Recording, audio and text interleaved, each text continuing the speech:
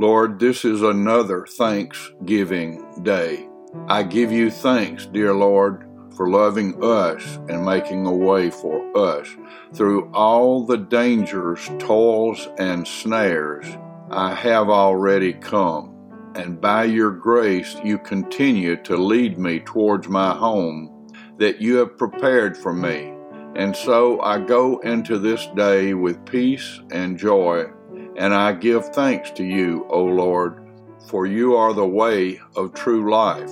Lord, may I never turn aside from you to the right or the left, but always keeping my soul's gaze towards Jesus.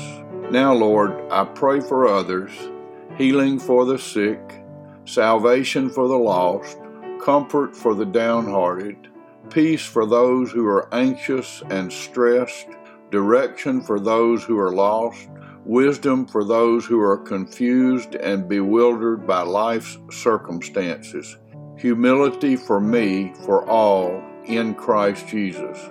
To you, O Lord, be all praise and honor and glory and blessings this morning, today, and forever. In Jesus' name, amen.